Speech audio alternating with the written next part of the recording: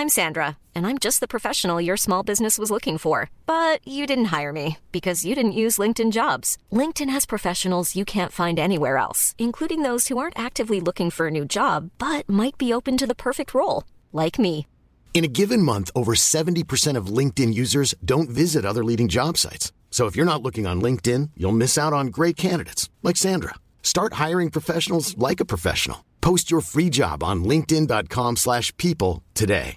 One size fits all seems like a good idea for clothes until you try them on. Same goes for healthcare. That's why United Healthcare offers flexible, budget-friendly coverage for medical, vision, dental, and more. Learn more at uh1.com.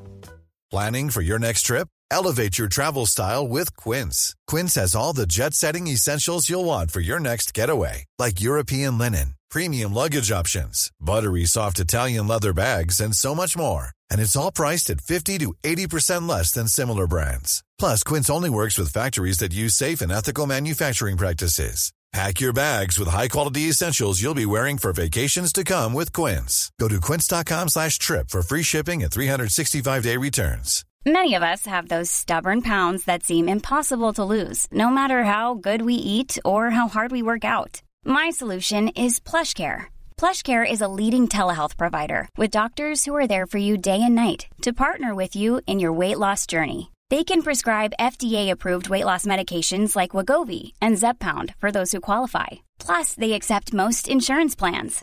To get started, visit plushcare.com/weightloss. That's plushcare.com/weightloss.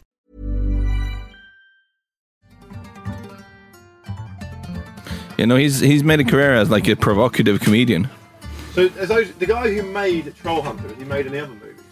I think so. Let me just double check. Because I get my Norwegian directors mixed up. What coaster do you want? Andre Øvredal, yeah, of course. What coaster do you want, Andy? Could I have a look? Yeah, they're right in front of you. Diego. There you go, sticking the nut on there. Thanks very much. Lars, you can put Fellaini putting the elbow on Zabaleta. Yep. Joey Barton sticking one on Sergio Aguero or Sergio Ramos. I'd like some Fellaini. I'd like some hot, steamy Fellaini action. I'll take Sergio Ramos. Quique Setien is the new manager of Barcelona, replacing Ernesto Valverde. There's been plenty of chat of Setien being fourth choice. The recruitment process has received a huge amount of criticism, with one Spanish football journalist calling it a Keystone Cops affair from start to finish. And already the talk is that it will only be a placeholder ahead of Xavi taking the job next year. Chaps, what do you make of the appointment, and would you endorse the criticism that this appointment has attracted? Well, I think in some ways it makes a kind of perfect sense, even though they've not arrived at the decision in necessarily the most linear way. But this is a guy who adores Cruyff and Cruyff's legacy more than any of the other candidates in the frame. And that's all you need for the job. Well, it's a start, isn't it? Can I see your bedroom wall? Yes, there are enough Johan Cruyff posters on there. Please start on Monday. If you're a middle-aged man with posters on your wall, you've got questions to ask yourself. I bet Bielsa has. Yeah, I bet he has. But I think you've got to bear in mind, the only La Liga game that Ernesto Valverde lost at home was to Quique Setien's Betis as well, which I think is quite interesting. So why don't we start with the Valverde legacy? What's the Valverde legacy? I think what happens at the Camp Nou is very important for the Valverde legacy, and it's very important for the way that Valverde was perceived and the way that things have turned, certainly to the discomfort of the club only relatively recently. I think what you've got to bear in mind when you look at how things are at Barcelona and how the mood is at Barcelona. We always look at it, because they're a global mega club now, a lot through the prism of angry fans on Twitter. And this can't go on after they lost at Roma in the Remontada, and after they lost at Liverpool. This absolutely has to be the end. But things are perceived slightly differently back home. And I think if you look at the pressure in the stadium, this is not a stadium in Camp Nou in which the players get whistled like they are at the Bernabeu. You rarely have a situation with Cristiano Ronaldo or Gareth Bale or anyone who's anyone has been whistled at Real Madrid, haven't they? Yeah. And that doesn't really happen at Camp Nou. If a player is getting whistled, it's serious because it's not something that happens to all players. And it certainly doesn't happen to blokes who score more than a goal a game for 9 years, although he's over it now, you understand. Yeah. The fact that things had started to turn, I think you have to look at El Clasico as a turning point. And El Clasico is almost always a turning point for either club.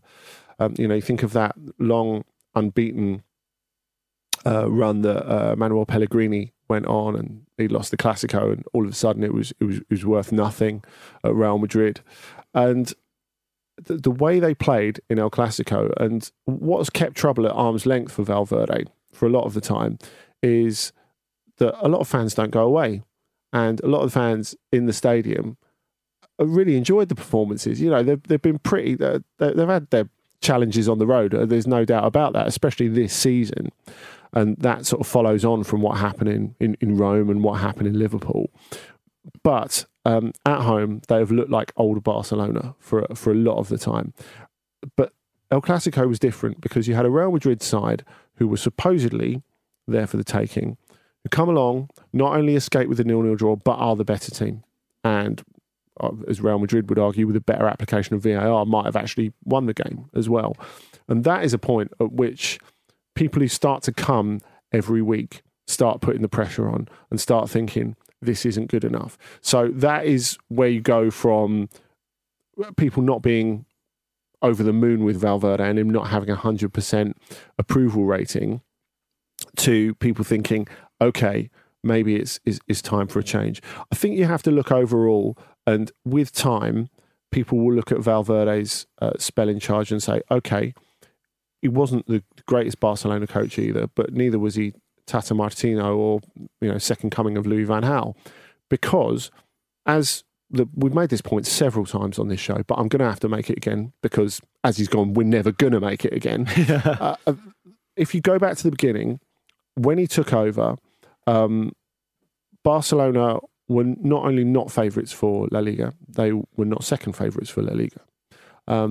Neymar had left. They had all this stuff going on in the city with the call for the Catalan independence referendum. Remember, they played that game behind closed doors against was it Las Palmas? Anyway, the fact is that Valverde got on with them and made them efficient.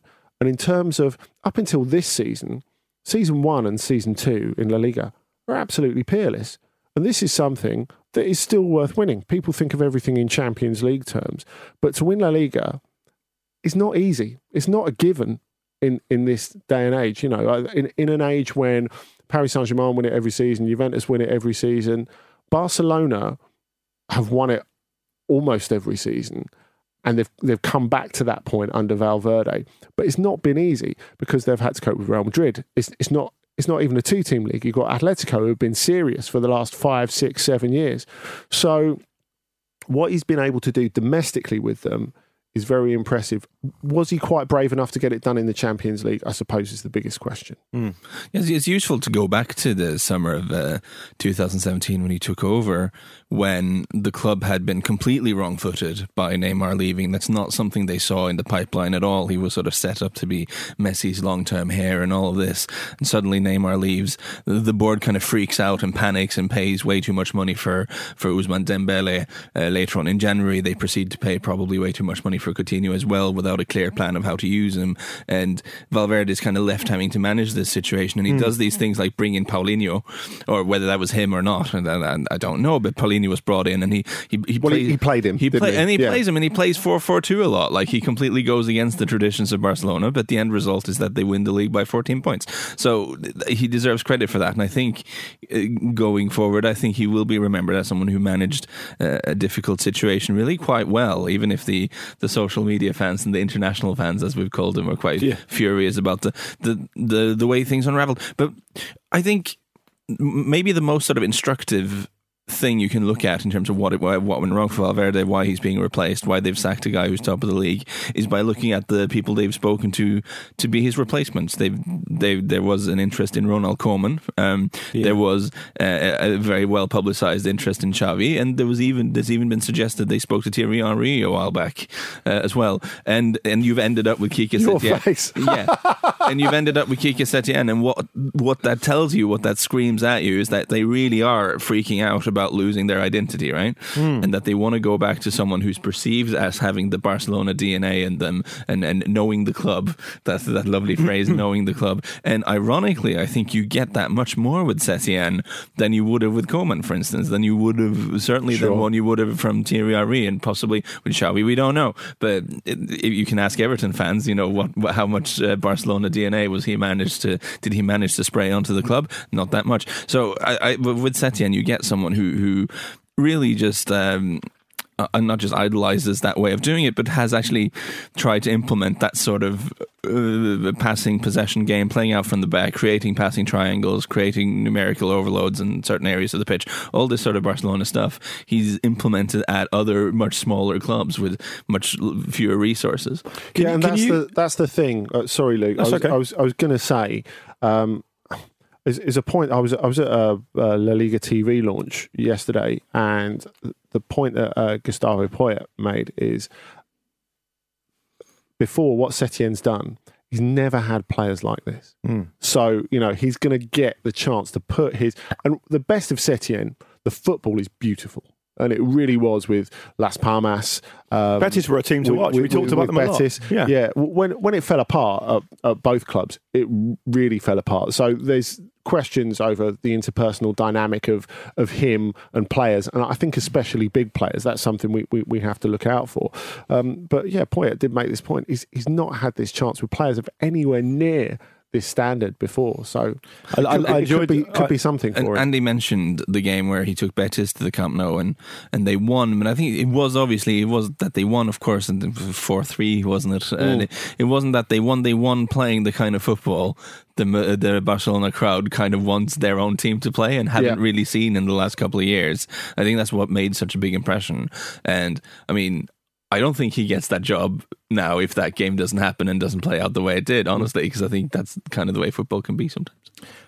You mentioned the La Liga launch. That I noticed that Mauricio Pochettino was there as well, and as we referenced the appointment of Setien at Barcelona, I don't know if it's to be believed, but it was reported that Pochettino himself was actually approached. And he responded by saying that he'd rather go back to manage a farm in Argentina than manage Barcelona. He didn't say that last night. Did he not? What did he say last night? Well, tell us what he said last night. Well, he ducked it in with about as much elegance as old Ian Ormondroyd used to hit the ball at the back post for Aston Villa. That's a Sam Matterface tortured metaphor. Unexpected. So do you think it's right that do you think the criticism of the process to appoint him is fair, or do you think it's a mess? Okay, it's a mess, and mess. I think that's the interesting thing that's easy to overlook about Valverde. The fact that there was no plan at all when they got rid of him. But if you go back to the beginning, when he took over, and in La Liga terms, he's very reliable, very solid. Not just with the body of work that he's shown at Barcelona, but you look at the lighthouse that he was at Athletic before that. Also, he managed to sort of provide Batfink style wings of steel. Batfink? I mean, what are these references? What is happening today? I'm having an 80s morning. I'm going to have to do so much explanation in this synopsis if you carry on like this. Ian Ormondroyd and Batfink. I know, in the space of 2 minutes, isn't it? My wings are like a shield of steel, right? Really exactly. Weird. But he kind of shielded the board from people saying, you let Neymar go. You're incompetent. You can't run everything. People stopped talking about that because he got the team eventually. Because he got the team because of the remontada. Because he got the team winning week after week. Never mind off the pitch. Look at what happens on the pitch. Yeah, exactly. No, but domestically, you're right. He did a very strong job. Yeah, he did. And what he got out of Messi. I mean, it's always about getting a tune out of your star players.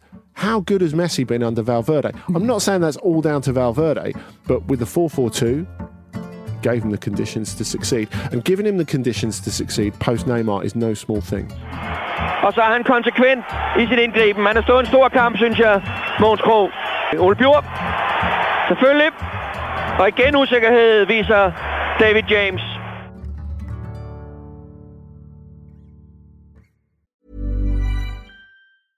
Cool fact, a crocodile can't stick out its tongue. Also, you can get health insurance for a month or just under a year in some states. United Healthcare short-term insurance plans, underwritten by Golden Rule Insurance Company, offer flexible, budget-friendly coverage for you. Learn more at uh1.com. Hiring for your small business? If you're not looking for professionals on LinkedIn, you're looking in the wrong place. That's like looking for your car keys in a fish tank.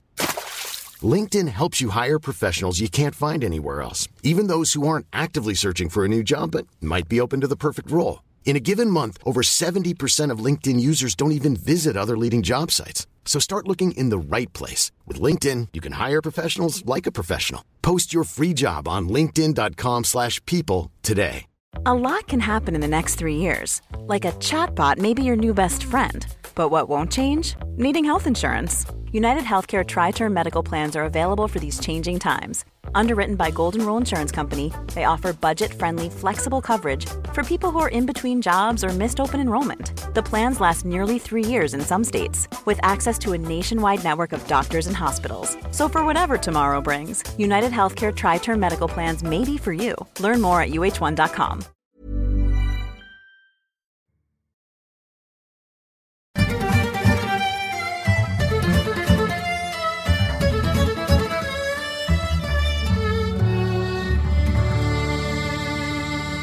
Let's turn our attention to France then, because Thank you. It's a very bassy we. Do you want to give it again? Yeah, we go. Because Robert Moreno took charge. Careful. We've told you before, your swearing is acceptable as long as it's in Norwegian. No one can understand you. Robert Moreno took charge of Monaco for the first time. He took his side to Paris for the first of 2 games in Ligue 1 against PSG. And to be fair, I'd say they passed that first examination, didn't they? The game finished 3-3 and they were able to drag themselves back into it after being 3-2 down. But they also played again last night, this time in Paris. Or in Monaco. In Monaco. Because they were the 2 league games. That's right. But because of rearrangement, played twice in 4 days. I mean, and the game finished, I just finished by saying the game finished 4-1 to PSG. Yeah. Baptism of fire, to say the least. A lot's been made of this PSG. What are they being called? The Fantastic Four. What do you make of that? And what do you also make of Moreno's start at the Red and Whites? Well, Moreno's start, his first league game in Paris, as you say, the 3-3 draw, was I watched it with Lars, and is such a brave performance, and it worked. No invite for me, guys. It worked. Thank you very much. Was it Sunday night? Were you doing it before Trans Europe? Yeah, that's before and during. Right. Nice. Oh, were you? Okay. And we multitask. We're very good at these things. Yeah, we are. Good on us. I saw extended highlights of this game, and I was impressed by Monaco's kind of the way they stuck at the task. It really smacks to me of a team with a new manager. Well, they went a goal down after 3 minutes. Yeah. You can overlook that to Neymar, and then you think, oh God, it's going to be 7, isn't it? Yeah. It's going to be 7. Flashback to Thierry Henry. Exactly, but the bravery with which they played was fantastic. Wissam Ben Yedder, I think, underlined again what an incredible player he is. But also, you look at other players in the team, like Golovin was fantastic, and he is a player who came in for Monaco at a very, very difficult time. And again, if he can be given the platform to flourish by Moreno, who's left his print on the team already, I think, which is quite notable. In what way? Then that would be because they've been braver, they've been more expressive, and you go back to the first game they played in the Coupe de France against Reims. Not an easy game to win by any stretch of the imagination. Reims are pretty tough to break down. They stuck at it and they won the game right at the end. I think in a way, it kind of goes back to the early days of Leonardo Jardim, his first spell, because the players enjoyed Jardim so much because they did so much with the ball. And, players don't always get the opportunity to do that, do they? Especially under a new coach who's trying to instill discipline and all this sort of stuff. But, he's brought some freshness to the place. He's stimulated minds. And they've played in a more loose sort of 4-4-2 that's given those players the ability to express themselves a little bit, which I think has been helpful as well. But as anyone who's taken a partner away to Paris for the weekend knows coming back home afterwards and retaining the magic is very, very difficult indeed. And it certainly was, because I think there are two reasons for this. Firstly, Paris clearly got a large bollocking for the openness with which they played in that game against Monaco at the Parc des Princes. Secondly, who'd want to play PSG twice in 4 days in the league? I mean, that's just inhuman. And I think the players were a little bit tired from that, Monaco's players as well. And this time, it was more, Paris pressed better, and so Monaco's openness played against them. A lot of the time, Timur Bakayoko looked a bit on his own in the middle, with Golovin not willing to protect him and Fabregas not really able to. So that left them a little bit outnumbered. And a lot of attention has been drawn among the Fantastic Four to not just Kylian Mbappe scoring those 2 goals in the second game, but also Angel Di Maria, because I mean, there was an article in the Keep this morning saying he can either make or break the Fantastic Four, because of course there's a huge question: can they use these 4 in a big Champions League game? That has got to be a question, because it does leave them a little bit open. But Di Maria worked himself so hard. He made a lot of challenges. He won the ball a lot. He also gave the ball away a lot, which I think has implications in transition, especially when you look at them playing Dortmund in the Champions League. Andy, one thing I find really interesting about that is my first instinct when you look at this Fantastic Four, particularly in this game where they won 4-1, the game last night, and you mentioned there, and I completely agree, it puts a lot of pressure on the team because it leaves them open.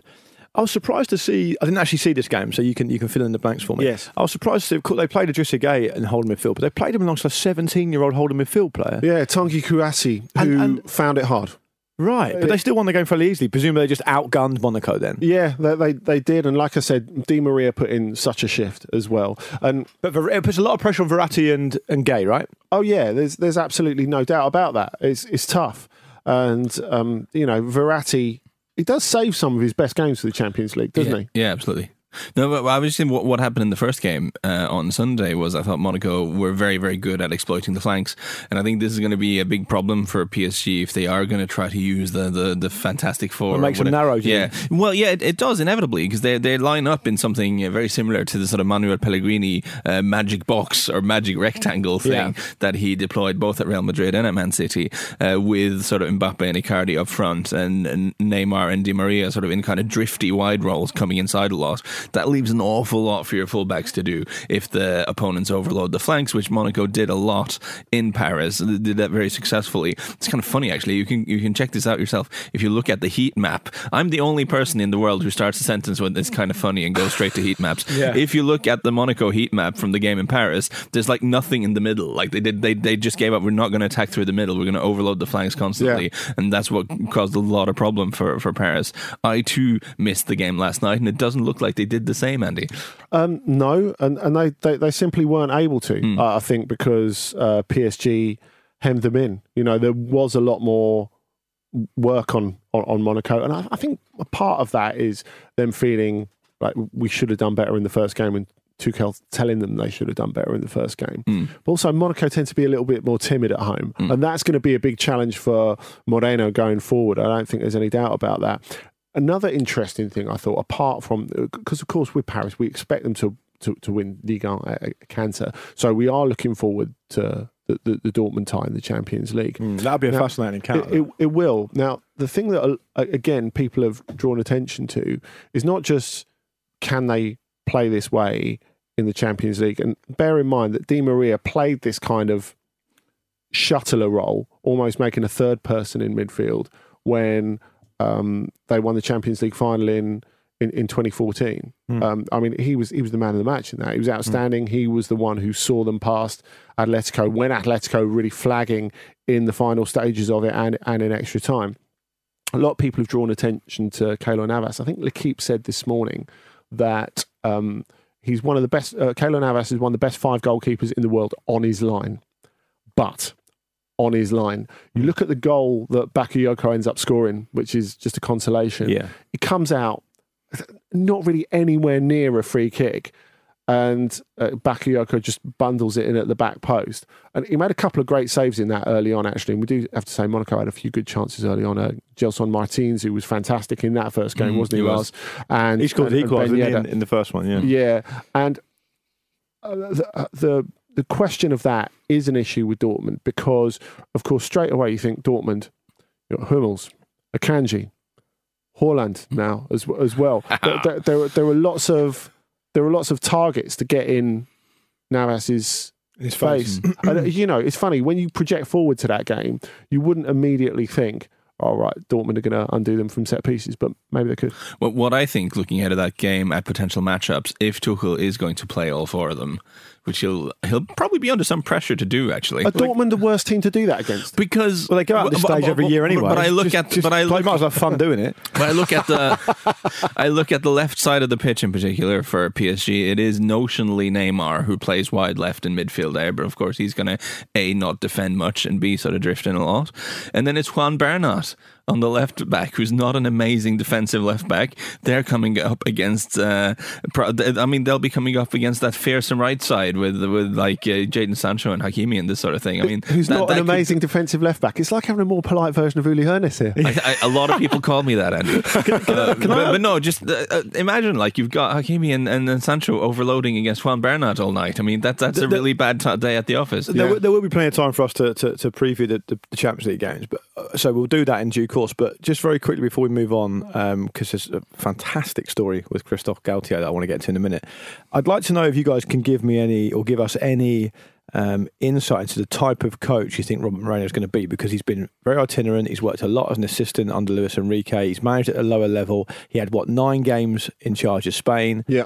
And that's pretty much it. So he's in this position where he's at a big club in a big league going up against, one of the world's best teams. What have we learned from these 2 games that can tell us the type of coach he's going to be? Well, I think we've found out with Arsenal and Mikel Arteta that so much of being a head coach is about projection and about the way you present yourself, certainly in the early stages. And that's where he's made a really strong impression. People know he's a guy who likes to quote philosophers and stuff in his press conferences, and he's got a really strong idea of how the game should be played. I think that's very, very important for Monaco early on. I think this is very different to, like, people have compared it to, say, Thierry Henry taking charge at Monaco. I think it couldn't be more different. Right. That's not to say that Moreno is a guaranteed success. Of course, no coach is a guaranteed success, but this is someone with a very strong courage of his convictions, who is experienced. As you say, he was involved at Roma, Celta, Barcelona, Spain. He was a big part of Luis Enrique's successes. And I think that's an interesting thing to watch going on. How will Luis Enrique go on with a new team without someone who was his most trusted lieutenant next to him? I think that could potentially make a difference. But for Moreno, it's a chance that he's been preparing himself for a very long time. He's been singing into a microphone in his bedroom for a very long time, and now he's actually out there on stage. What's he been singing? Oh, that's a good question. Probably some sort of like Serge Gainsbourg or something like that, because he is quite a philosophical guy. Yeah. So that's probably why he'll fit in Ligue 1. I think he's doing the Macarena over and over. Well, listen, like Luis Enrique, we wish him all the best.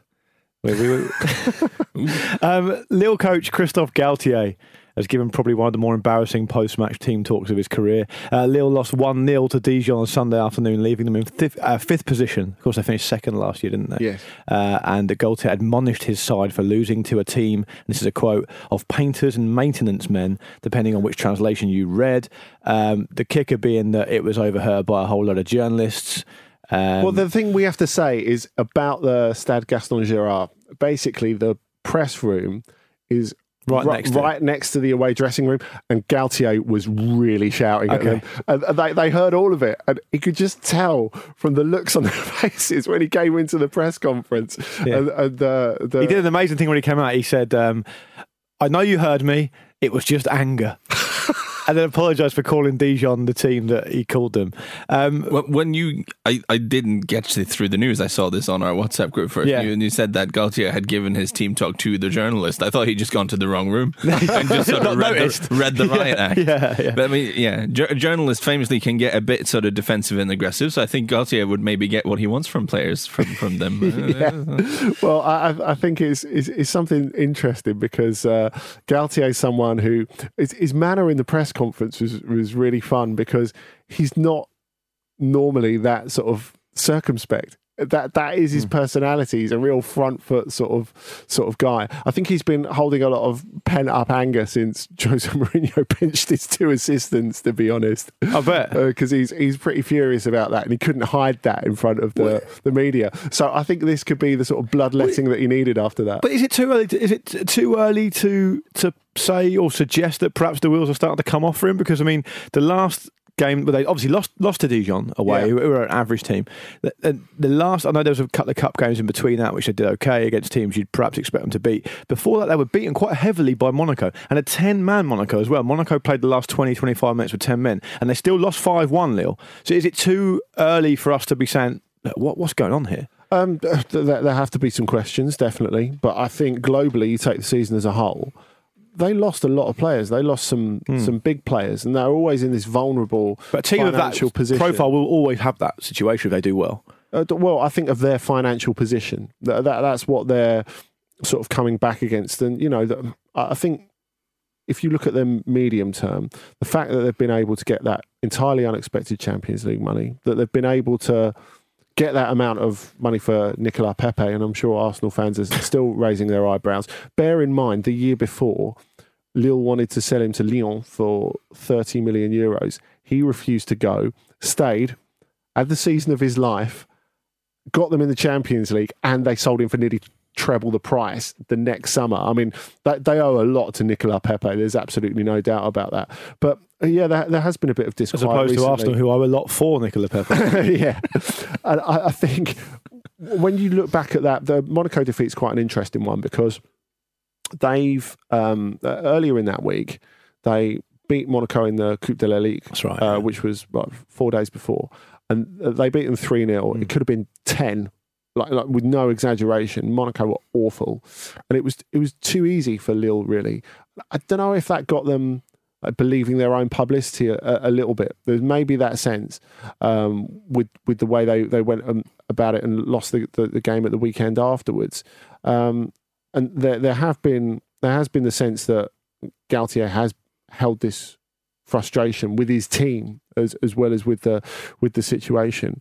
Now he's dropped Jose Font as well, which is a big deal. The last couple of games, so he's clearly trying to send a message to his team, and now that message really is out there, albeit a little inadvertently.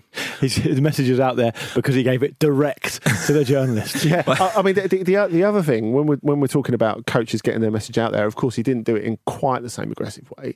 Is Andre Villas-Boas this week because. Marseille in a great position in the league. They won your game of the week last week. Narrowly, 1-0. At Rennes. Yeah, Kevin Strootman goal. Is that why you picked it as game of the week? You could see a Kevin Strootman. To be honest, from what I saw, it was a poor game. And Strootman scored late on where he followed up a free kick. It was a nice free kick, hit the post, came out, and he put it into the top corner. Yeah. I mean, as far as I can... worth 400 grand a month of anyone. Yeah, I know, but as far as I can tell, that was really the only thing that happened in the game. Was there a goal that was disallowed? I can't remember. But anyway, yeah, it wasn't an exciting game. It wasn't a great game, no. No, it wasn't. But, they won it against their... It's a big win for them. Their closest rivals. Absolutely, yeah. For second place. So that was big. But it was interesting because this week it came out that... Marseille have employed a guy called Paul Aldridge, who's worked for a number of clubs in England, including West Ham. Sounds made up. Bolton. West Ham? His name just sounds made like up. I'm making it up. Yeah. It's like a West random name generator. He played random transfer advisor name generator. He played for Tranmere and Macclesfield Town, apparently. Also made up.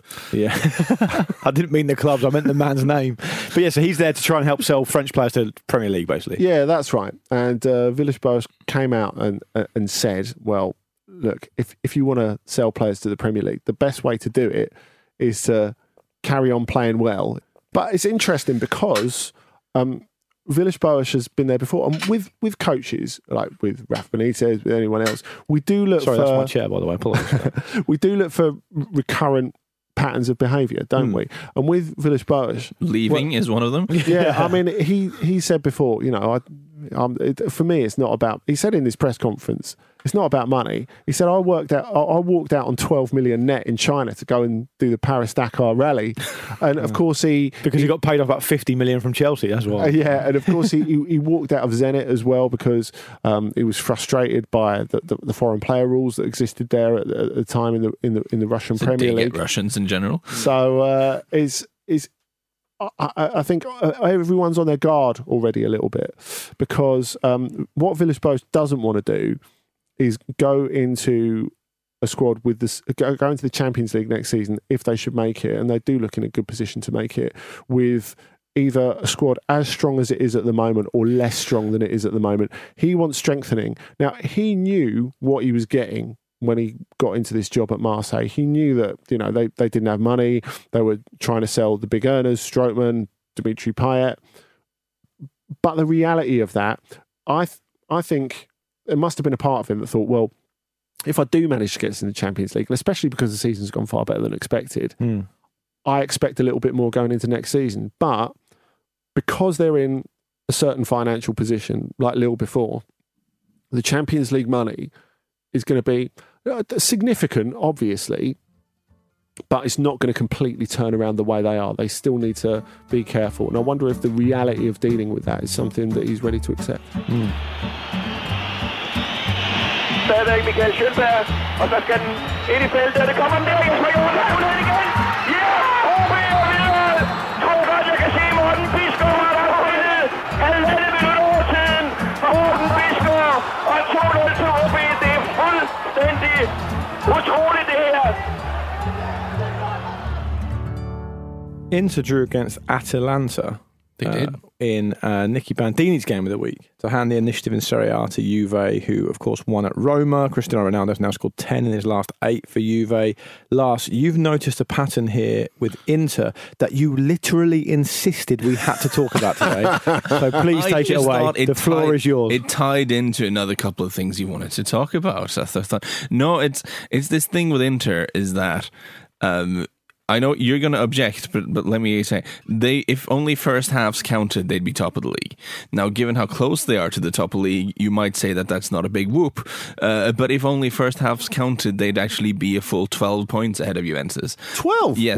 Wow. They've for the first half, they've been in the lead going into halftime in 13 out of 19 games. But Juventus do finish strongly as well, exactly, don't they? But the point is, under Conte, what we're seeing time and time and again with Inter is that they come out strong, they run at you, they run around, they do all the things, and then they run out of steam a little bit in the second half of games. And in this case, it was very clear that Atalanta just really took over and just battered them at times. They're a nightmare to play against Atalanta. No, and Atalanta are tremendous. Relentless. So in isolation, dropping a point against Atalanta is kind of fine. But going into this game, Atalanta had scored 10 goals in their last 2 games, admittedly against Milan and Parma. But so it's not a bad point as such. But you're seeing that they are running out of steam a little bit in these games, and with Juventus not being completely amazing this season, there is a real opportunity for them to win the Scudetto and end the Juve dominance. Conte famously does well in his first seasons. And I think Conte, it's easy to make fun of him for always wanting more players and always, I'm down to the bare bones and I need all these dudes. But they have a chance there now, and it does seem they've had some injuries that have affected his options, and they could really do with an extra couple of bodies in the window. Well, they've and your point about them running out of steam in the second half of that. I mean, they would have lost that game if it wasn't from the Handanovic penalty save from Luis Muriel. And of course, a calendar year has only really started after Samir Handanovic saves a penalty, in my opinion. But they are looking to be active in this transfer window. I mean, they've already got rid of Politano in that swap with Spinazzola, and that they clearly wanted a bit of cover at left back or left wing back. Spinazzola looking excited about being at Inter. They did this thing with the journalist. Apparently, he'd just come off a flight. The journalist was at the airport. Like 8 hours, is it? He looks terrible. He looks upset. He looks like me when the alarm goes and it's like 6 a.m. or something. It's like, oh God, this again. But I think that just might be a natural reaction to realizing he's about to play wing back for Antonio Conte. I mean, it's not. I could go somewhere and take a nap. Isn't it key though as well that not only that, I mean, we know about. I mean, at time of recording, it's not happened. We expect Olivier Giroud to go there as well. But isn't it also important for them to keep hold of some players as well? The swap of Politano is quite an interesting one because Politano is quite a useful utility player for them. Obviously, Roma wanted him in to replace Nicola Zaniolo, who got that cruciate ligament injury against Juventus last weekend, which quite affect them going forward. So Politano gets to go back to Roma and try and fulfill his prophecy and all that sort of stuff. The interesting thing about Giroud, Lars, is that he's not going to be any further. No, he keeps doing this. He's not going to be any further up the pecking order because he's done it to preserve his place in the France 2020 squad. Yeah. He won't be any further up the pecking order. But he will play more minutes, won't he? He probably will, but it's so funny that he's like, oh, I've got to leave Arsenal, I'm not playing enough. So he goes to Chelsea under Conte and he never plays. And now he's going to Inter under Conte and he's not going to be first choice either. I think can you just go and play football somewhere, Oliver? People who listen to Football Ramble Day regularly wouldn't I sound like a broken record, but I think he has been so criminally underused in the last few seasons. It's unreal. But you know, unreal. But then if he makes this decision now, and maybe he doesn't have a lot of options, but Romelu Lukaku has been brilliant for Inter, and he's not a guy who gets hurt very often, and you go into that thinking, oh, this will be fine. Like, you can't be surprised when he finds himself on the bench a lot. I'm not saying that Inter will or should use him. I'm sure they probably won't. But for a guy of his age and a guy of his ability, I think he needs to have made some better decisions. Yeah, I like him. You know what? I'm sure there are people, while we're on the subject of Milanese football, Lars, like looking at their device at the moment and saying, how many minutes in are we? And he's not even talked about Zlatan's first goal back. I'm keeping the try. It's a nice goal as well. He put the ball to his feet. He'll smash it in the corner, no problem. Yeah, well, we've said this. I mean, like a latter day Kanu. But it's not the worst comparison. No, he's like, okay, so imagine if you had Andy Carroll, but his first touch was amazing and he could stay fit and he could execute any number of technically difficult finishes. To be fair to Carroll, he can kind of do that. Yeah, but this is the thing. Like, I make fun of Ibra for being slow, and he still is, but I think if you can get the ball to him into the box, he can create a lot of trouble. And that was what the goal was like. Like, there was just a ball played into him in the box. No Cagliari players felt a great urge to mark him in any kind of way, and he sort of whacks it in first time, and he's going to do that if you can get the ball to him. But Lars, we talked last week about his role as a Rafael Leao whisperer. Yeah. So it seems to be starting quite well, doesn't it? Yeah, Leao scored a goal, and he's whispered Pepe Reina out of there. Yeah, no, I do think. I think he will not tolerate David Mays. He would not tolerate someone being like a cheerleader, but not as aggressive a cheerleader as he is. It's not the most progressive form of football, but if you're in the situation where Milan are in, where they've just been like just awful. They've been so bad, Milan, and nothing's really working for them. It's not really about, like, you can't play a sort of high tempo pressing game with Ibra up there. No. But, I mean, they're not playing any kind of game so far this season, Milan. They've just been really bad. So you get a guy in who, if you can get balls to him in the box, he'll get you a couple of goals. He'll get everyone a little bit excited, and you really just change the conversation. We were talking earlier about how Valverde changed the conversation for Barcelona away from the board being terrible and everything being awful. Like, at least people are talking about Ibra being there rather about Milan being a mess. Can we just spare a quick thought for Lazio as well? We appear to have gone a bit under the radar on this show, and I think probably in general. Third in Serie A, 6 points off the top with a game in hand. If they win the game in hand, they'll go 1 point behind Inter. They've won at least their last 6, probably more than 10 in a row. They've won 10 in a row. There we go. No one's got a better goal difference than them. Immobile is scoring goals for fun. Do we think they can hang around? This is a team who's only won 2 Scudetti in their history, the last one being in 2000. Could they hang around a bit longer? Where's Marcus Bellis? Say that was under. That's where I can bring in my half-time table again, because in second halves, the second half table is kind of misleading because teams who are ahead after the first half will kind of ease off a bit. Yeah. But the Lazio's goal difference in second halves this season is extraordinary. In 18 games, they've scored 23 in the second half of the game, conceded 3. It's good. Wow. 3 second half conceded goals. So will they push that through games. to the second half of this season? Hey, that's what I want to know. I think they can. I don't think they can continue to win every single game, but I think you have to take them very seriously. And this is a team who's very well coached under Simone Inzaghi. They haven't had a huge amount of squad turnover. This is a group of players who've been together for a long time.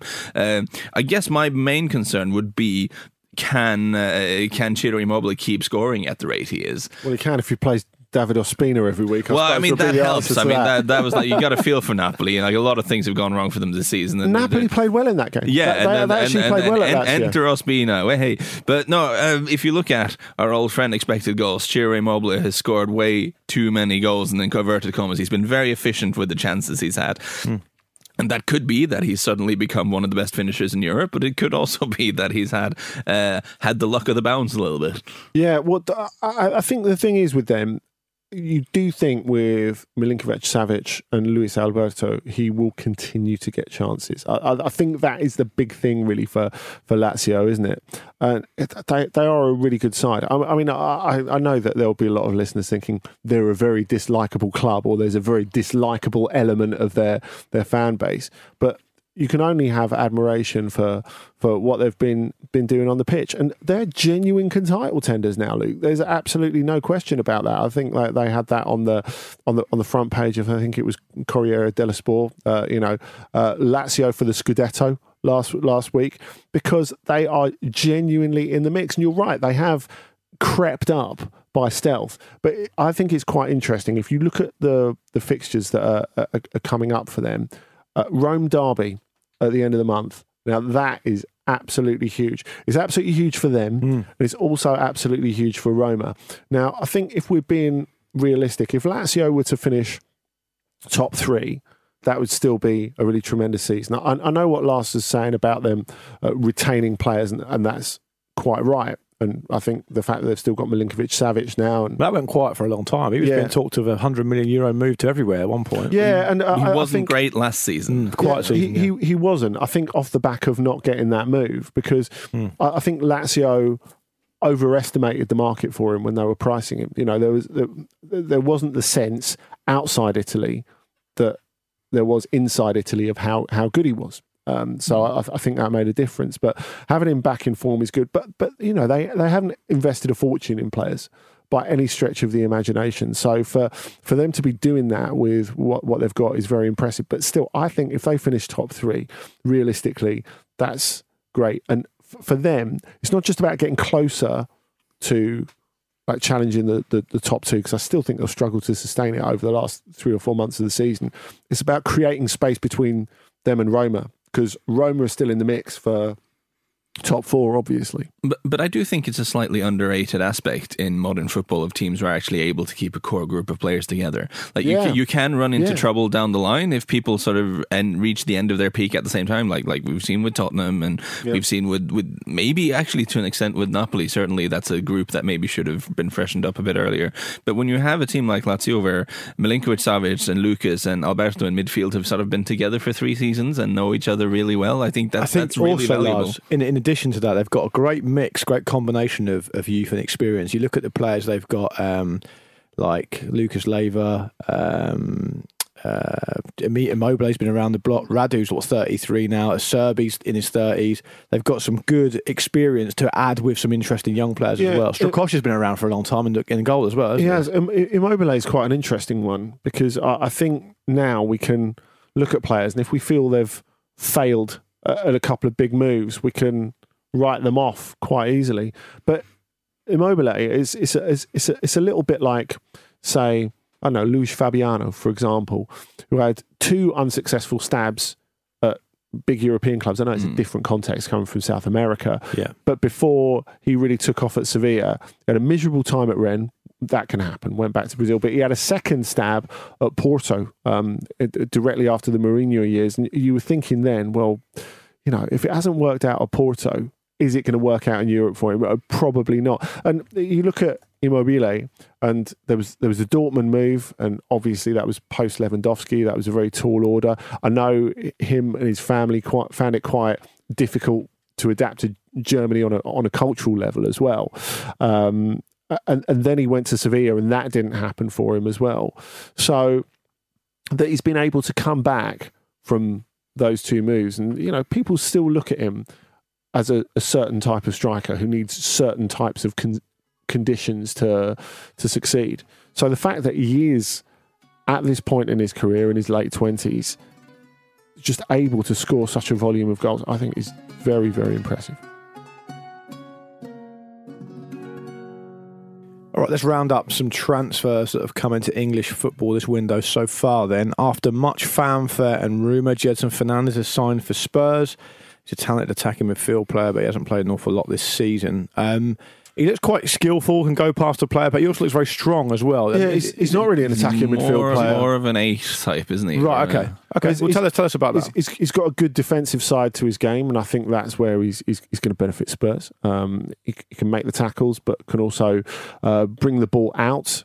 And I think that's very important. He looked like exactly what they need. In the due diligence I did ahead of talking about him here, he looked like where he's played before, he looked like he got forward quite a lot. But you don't expect him to do that for Spurs. He can do, but I would expect him to take a more defensive role for Spurs. He's no Christian Eriksen replacement. No, and I think the fact that he can break up play is very, very important. That's something that I don't think he's a direct Eric Dyer replacement, but they clearly need a player in that position who's got a little bit more mobility. And that's something that he's got. He's very athletic, really terrific for Benfica in European games, particularly last season. But it has been quiet for him this season. He's only started 2 games in the Liga. And the way that Benfica have changed things a little bit under Bruno Lage has not really worked well for him. So clearly, both Spurs and Benfica can get benefit from this because I think people at Benfica are looking at how short he's come up this season and thinking, well, if Spurs eventually do end up paying 50 million for him, we've got ourselves a great deal here. And Spurs can look at it and think, this was a player who got a new contract at the start of the season with a 130 million buyout clause, right. 130 million euro buyout clause, which is the biggest buyout clause, not just in the history of Benfica, but in the history of Portuguese football. So they'll have both got themselves a deal if it works out.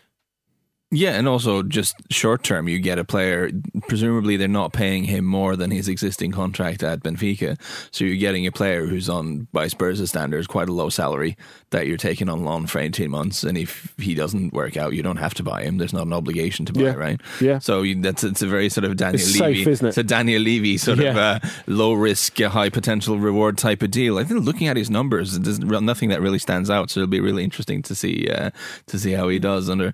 Do you think he'll thrive in that environment, given that he's probably going to need to hit the ground running straight away? Because Spurs need numbers badly, don't they? Yeah, they do. And I think you've got to be a little bit patient with him because he's not played much this season. But, he's someone who's a good player with loads of potential, very highly thought of. I think the fact that he already speaks excellent English. His parents live in London, don't they? Yeah, they have done for the last couple of years. Yeah. Which I think, A, helps him settle, and B, shows you that he's had to be self-sufficient for the last couple of years. So I think those are things that play quite well for him as well. And Norwich have brought in midfielders Andre Duda from Hertha Berlin and Lucas Rupp from Hoffenheim. I like Duda a lot. I think this could be something pretty good for Norwich. I mean, he's thrived since coming over from the Czech Republic, where he really shone in European competition. He's done well both for Freiburg and Hertha. He's someone who can score goals from distance, and I would be reasonably confident about him settling in well. Lucas Rupp, it just feels like a body. I don't know. He's not someone who's even really a particularly great Bundesliga player. So it's a bit of a strange one. In my view. Our colleague, commentator and German football expert Kevin Hatchard, love Kevin, lovely fella, good man, has already cast doubt on Rupp's ability to raise his game to Premier League level. He expressed that opinion in typical Kevin Hatchard diplomatic way. But I'm not going to put words in Kevin's mouth. Can you put that in Google Translate and it come out as like how you would put it? Well, I read it as Kevin saying that he's probably a load of old shit. So, what do you think, Lars? Andy said he's not a standout Bundesliga player anyway. No, so. he works hard. He runs around, I guess, in the sort of Daniel Farke maybe. Oh, there's a compliment. He runs around. Yeah. But Norwich, very, very likely are going down. I mean, and they're a team who have been very clear that they're not going to bet the farm in the transfer market. Is the game rup for them? Yeah. Well, oh God, wasn't worth it, Andy. Wasn't worth it. Stick to Batfink. Yeah, so I really will. So, but the thing is, realistically, I mean, they want to be seen to be doing something, Norwich. They want to kind of give it their best shot. But regardless of how good Duda is, and you're saying he's the better of the two, it's not going to make a difference between them staying in the Premier League or not. So it does look like a bit of a kind of let's plan for next season type move for me. I'm not saying they should have gone for a high risk bet the farm type play, but this seems a bit kind of lip servicey. I think it's interesting as well when you look at Duda. It's almost as if, I mean, he's been a good player for Hertha, not top 5 team want him sort of player, but a very, very serviceable player for Hertha, and he's had some really good spells there. It is very much them clearing the decks so they can get their posh new signings in. Oh my God. There we go. Let's do the one that Lars didn't want to do, because I agree. Lars, it's about compromise this, because that's fine. You insisted on Inter, so I'm insisting on Ignacio Pussetto, who's coming to Watford on a 4.5-year deal with £7 million. Whenever I watch clips of him, he looks to be playing from the left, but he's listed as a right forward. Lars, you can clear that up for me, and then also talk about what he's good at. Well, he's a shouldn't take you long. It's not super exciting. It's fine. He's a sort of pretty hard-working wide player. Can he play both flanks then? Sure, but like predominantly on the right. Okay. About how he's turned up in your clips, I'm not sure. Yeah. But the thing that stands out with him, I think, both from I don't watch Udinese every week, but having watched him, he does seem to work quite hard. And looking at his numbers, he does win more tackles than what's normal for a winger. So I guess Nigel Pearson will like that. He likes a hard-working player, and then in the situation that Watford find themselves in, that's completely fine. And you're just chucking away, Andy, because you've got nothing to add, just enjoying Lars. It's just not a super exciting transfer, is it? That's pretty much it. They made a big fanfare about it. I've not seen him nearly enough to make a judgment. Okay, well, but I'm looking forward to this hard tackling winger business. Yeah, they've also signed João Pedro, an 18-year-old Brazilian player who even Nigel Pearson seemed to intimate isn't going to play. So, I mean, maybe that's one for the future. I'm sure it is. Well, just going entirely again. I don't watch Udinese every week because, but he won an average of 1.9 tackles per game last season, which is very high for a winger. It's so I think that's something that, All right. The dog wrestling Nigel Pearson will enjoy. And finally, Aston Villa have looked to alleviate their goalkeeping problems. Tom Heaton and Jed Steer are both injured, of course, by signing Pepe Reina from Milan. Experienced, seen it, done it all that chutney. But can he make an impact? Does he still have the ability? Is he someone who's going to slot straight in there ahead of their third choice keeper? Well, it's hard for us to tell because he's barely played since leaving Napoli. Yeah, I can see what they got him. He knows the league, and he's like I say, he's done it all. Sure, yeah. and he was very useful for Napoli until he ended up leaving there. It was always a bit of a strange one. They brought him in, obviously thinking that they were going to sell Donnarumma. It didn't happen.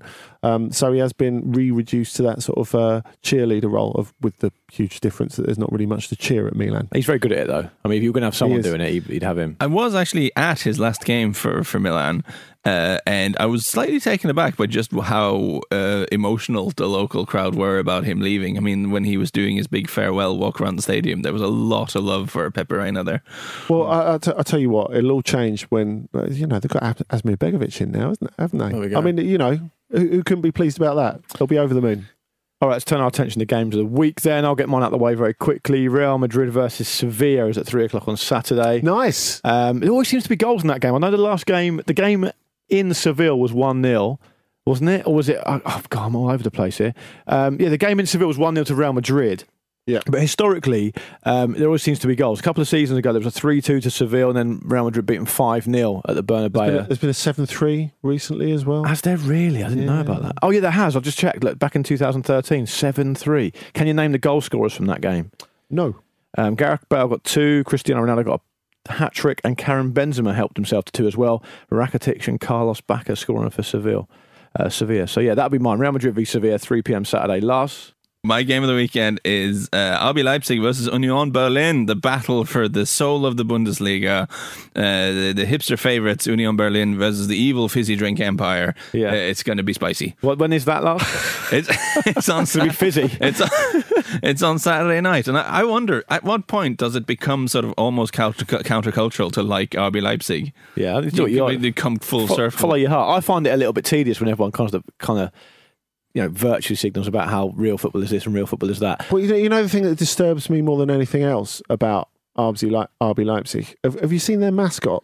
I mean, is he a big can? Obviously, it's a Red Bull. Yeah, but the thing is, he's got like just the body of a muscly man. He's not got one of those big. The helmet on, I've seen it. He's not got one of those big clumpy suits. He just looks like an athlete on steroids, painted red, basically.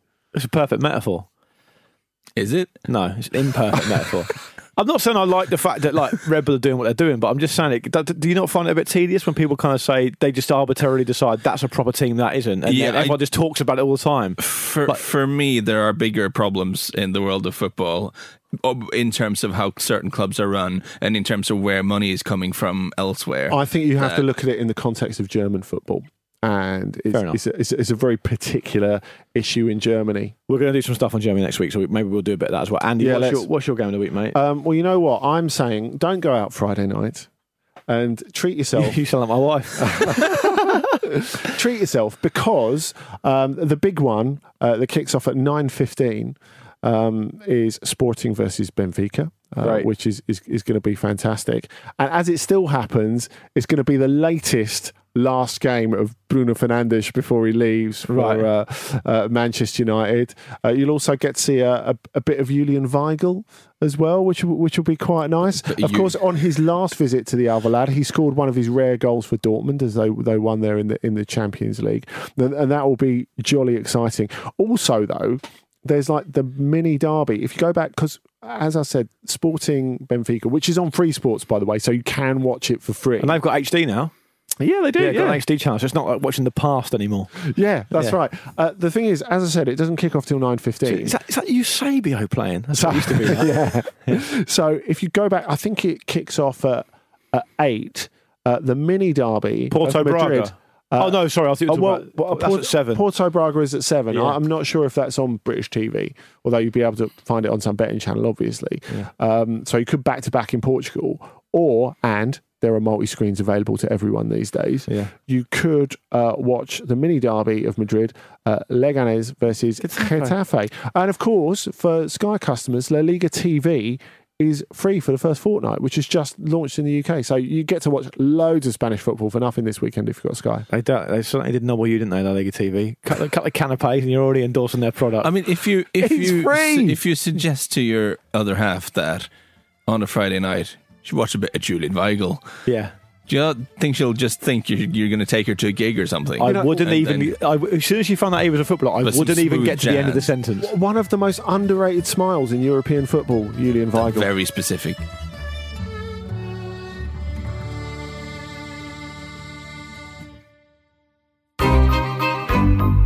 This was a Stakhanov production. Even when we're on a budget, we still deserve nice things. Quince is a place to scoop up stunning high-end goods for 50 to 80% less than similar brands. They have buttery soft cashmere sweaters starting at $50, luxurious Italian leather bags, and so much more. Plus, Quince only works with factories that use safe, ethical, and responsible manufacturing. Get the high-end goods you'll love without the high price tag with Quince.